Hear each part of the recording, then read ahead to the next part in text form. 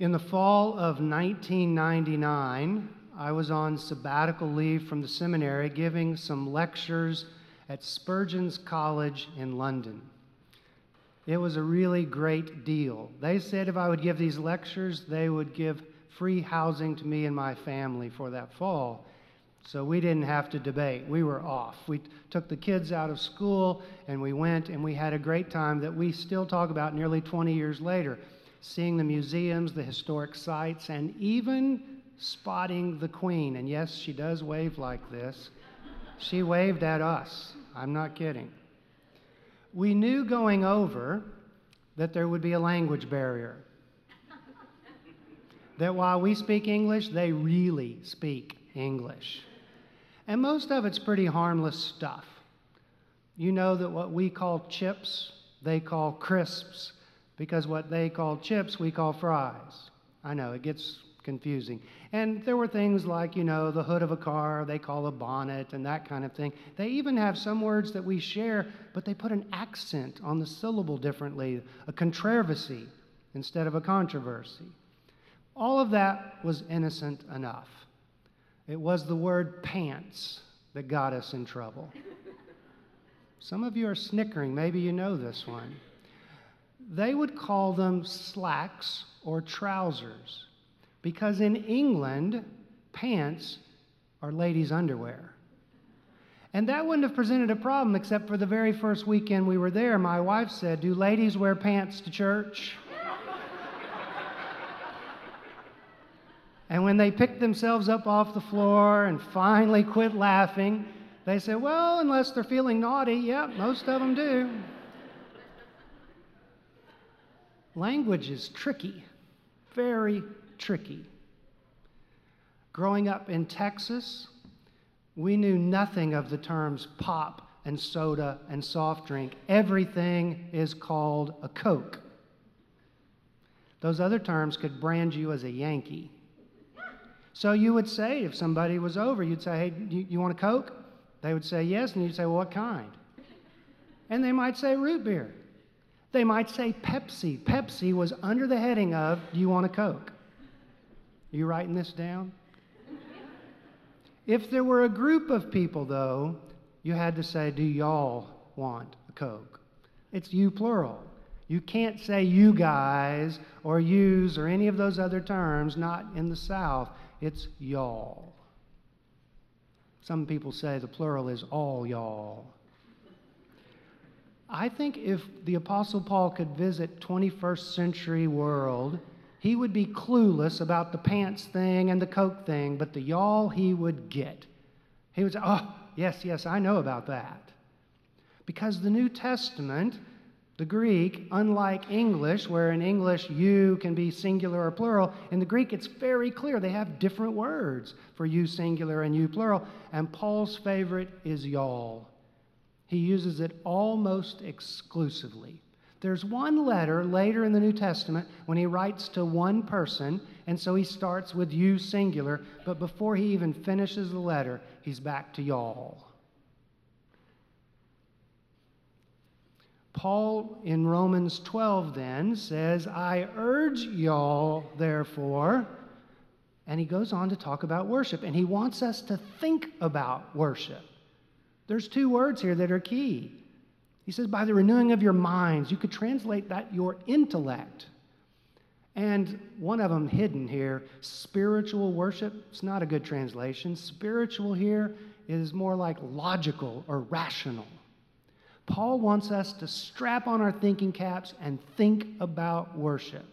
So I don't know what kind of breakfast brain food you had, but hopefully it will sustain you through this. It's a little bit complicated. When the New Testament wants to talk about what we're doing right now, what we call worship, singing and praying and eating and so forth, their most frequently used term for that is coming together, getting together, assembling together. When the New Testament wants to talk about how you live your life after leaving here, it uses the word worship. But here's where it gets even trickier. Worship is not just when you leave here, it includes while you are here as well. See, I told you it was complicated. Thankfully, A couple hundred years ago, a Danish philosopher theologian came to the rescue. His name was Soren Kierkegaard, and the concepts were complex, but Kierkegaard did us a big favor because he loved to tell stories and parables and use images. And the one that he uses for worship came to be known as the prompter. That was the nickname for it. I'll tell you more about that in a second. But here's what he does. He invites us to imagine that we're going to a stage play. And it'll sound a lot like you're going to church initially. You come in the door, somebody friendly greets you, gives you a piece of paper, the program. They might help you find a seat, but you come in, you sit down next to others who are ticket holders on the row, facing forward. We're on a stage. Someone will put on a show, and if they do a pretty good job afterwards, you might even applaud. Sounds familiar, right? It's a stage play. It's going to the theater. But Kierkegaard said that won't work when it comes to being church. Yeah, you come in and there's someone friendly who gives you a piece of paper, but this isn't a stage. It's not a stage, it's not a show, because the piece of paper they give you is not a program, it's your script. Because as it turns out, the actors in this divine drama are you. The congregation enacts the drama. Think about it. Think about what, even up to this point this day, we asked you to do. Stand for this, sit for that, turn to this page. Oh, make sure you do this. When we take communion, pass the trays, stand here, say these words. Let's all say the Lord's Prayer. We work you hard in worship because you're putting on the drama. Some people are surprised to find out that the word liturgy has nothing to do with formal worship. The word liturgy literally means the work of the people. This is the work you do in putting on the worship. The ministers, he said, are the prompters. They're just there to help you remember your lines. And then he added, if there's an audience, it's God. We do all of this for God. So the first thing you have to remember about worship is, it's not about you. It's about God. And here's the clincher. The second thing is, it's not about you either. It's about y'all. The y'all factor. This goes in the face of our culture and our times, I realize. But when Paul says present your bodies, he uses the plural, and he means your whole self. So all of us come in, but then he says as a living sacrifice, and he switches to the singular. That's his theology in a nutshell. We all come in as individuals, but we are a collective when we are gathered to worship.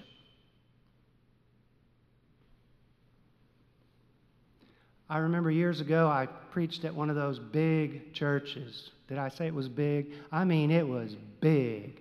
Like Garrison Keillor would call it Six Flags Over Jesus big, right? You had to ride a tram in from the parking lot. Thousands of people, and they were having some baptisms, 5 or 6 of them that day.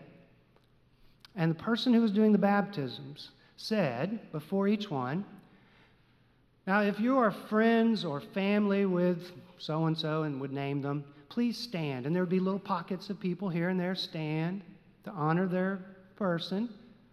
And I thought, that is almost a brilliant idea, but only almost.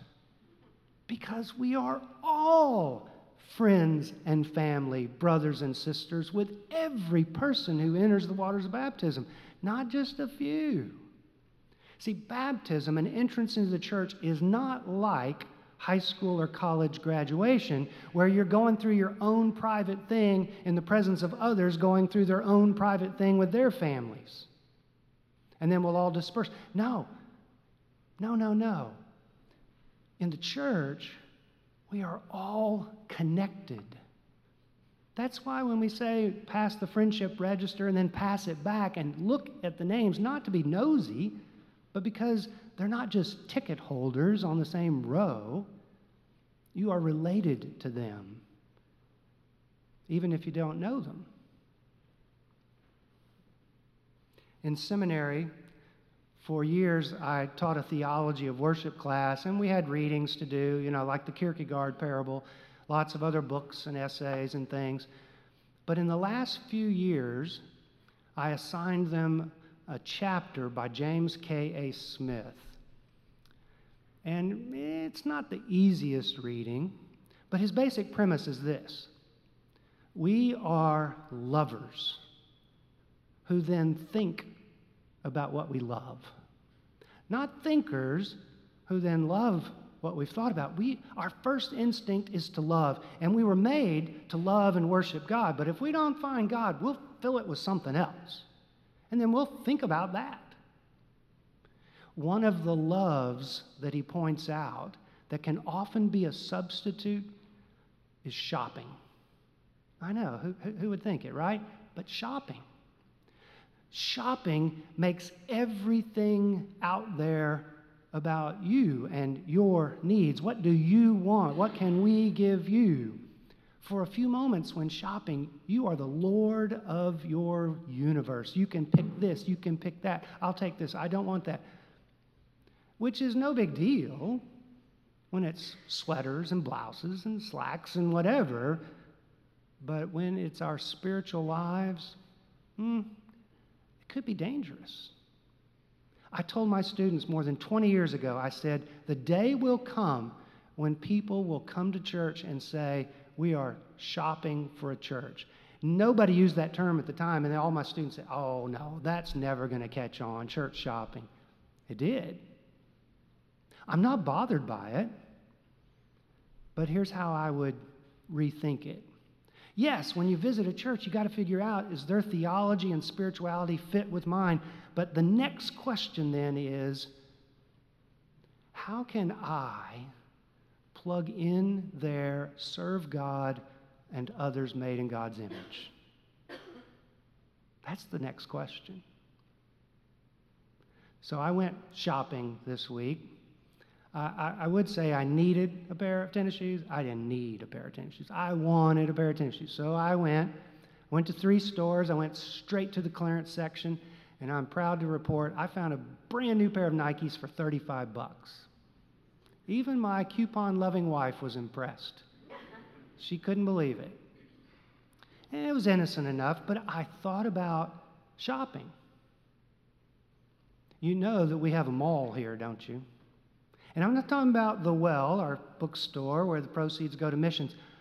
I think our mall is the parlor. But instead of a pretzel place where you have to pay, we have free cookies and drinks. And on the tables, instead of merchandise piled up where you pick and whatever you want, we have ministries. Hartman Elementary, Micah Ministry, baking cookies. Our mall is about finding a place to serve. I just love that image. I think Paul would like it. I mean, I don't know what you think about it, or should I say, y'all.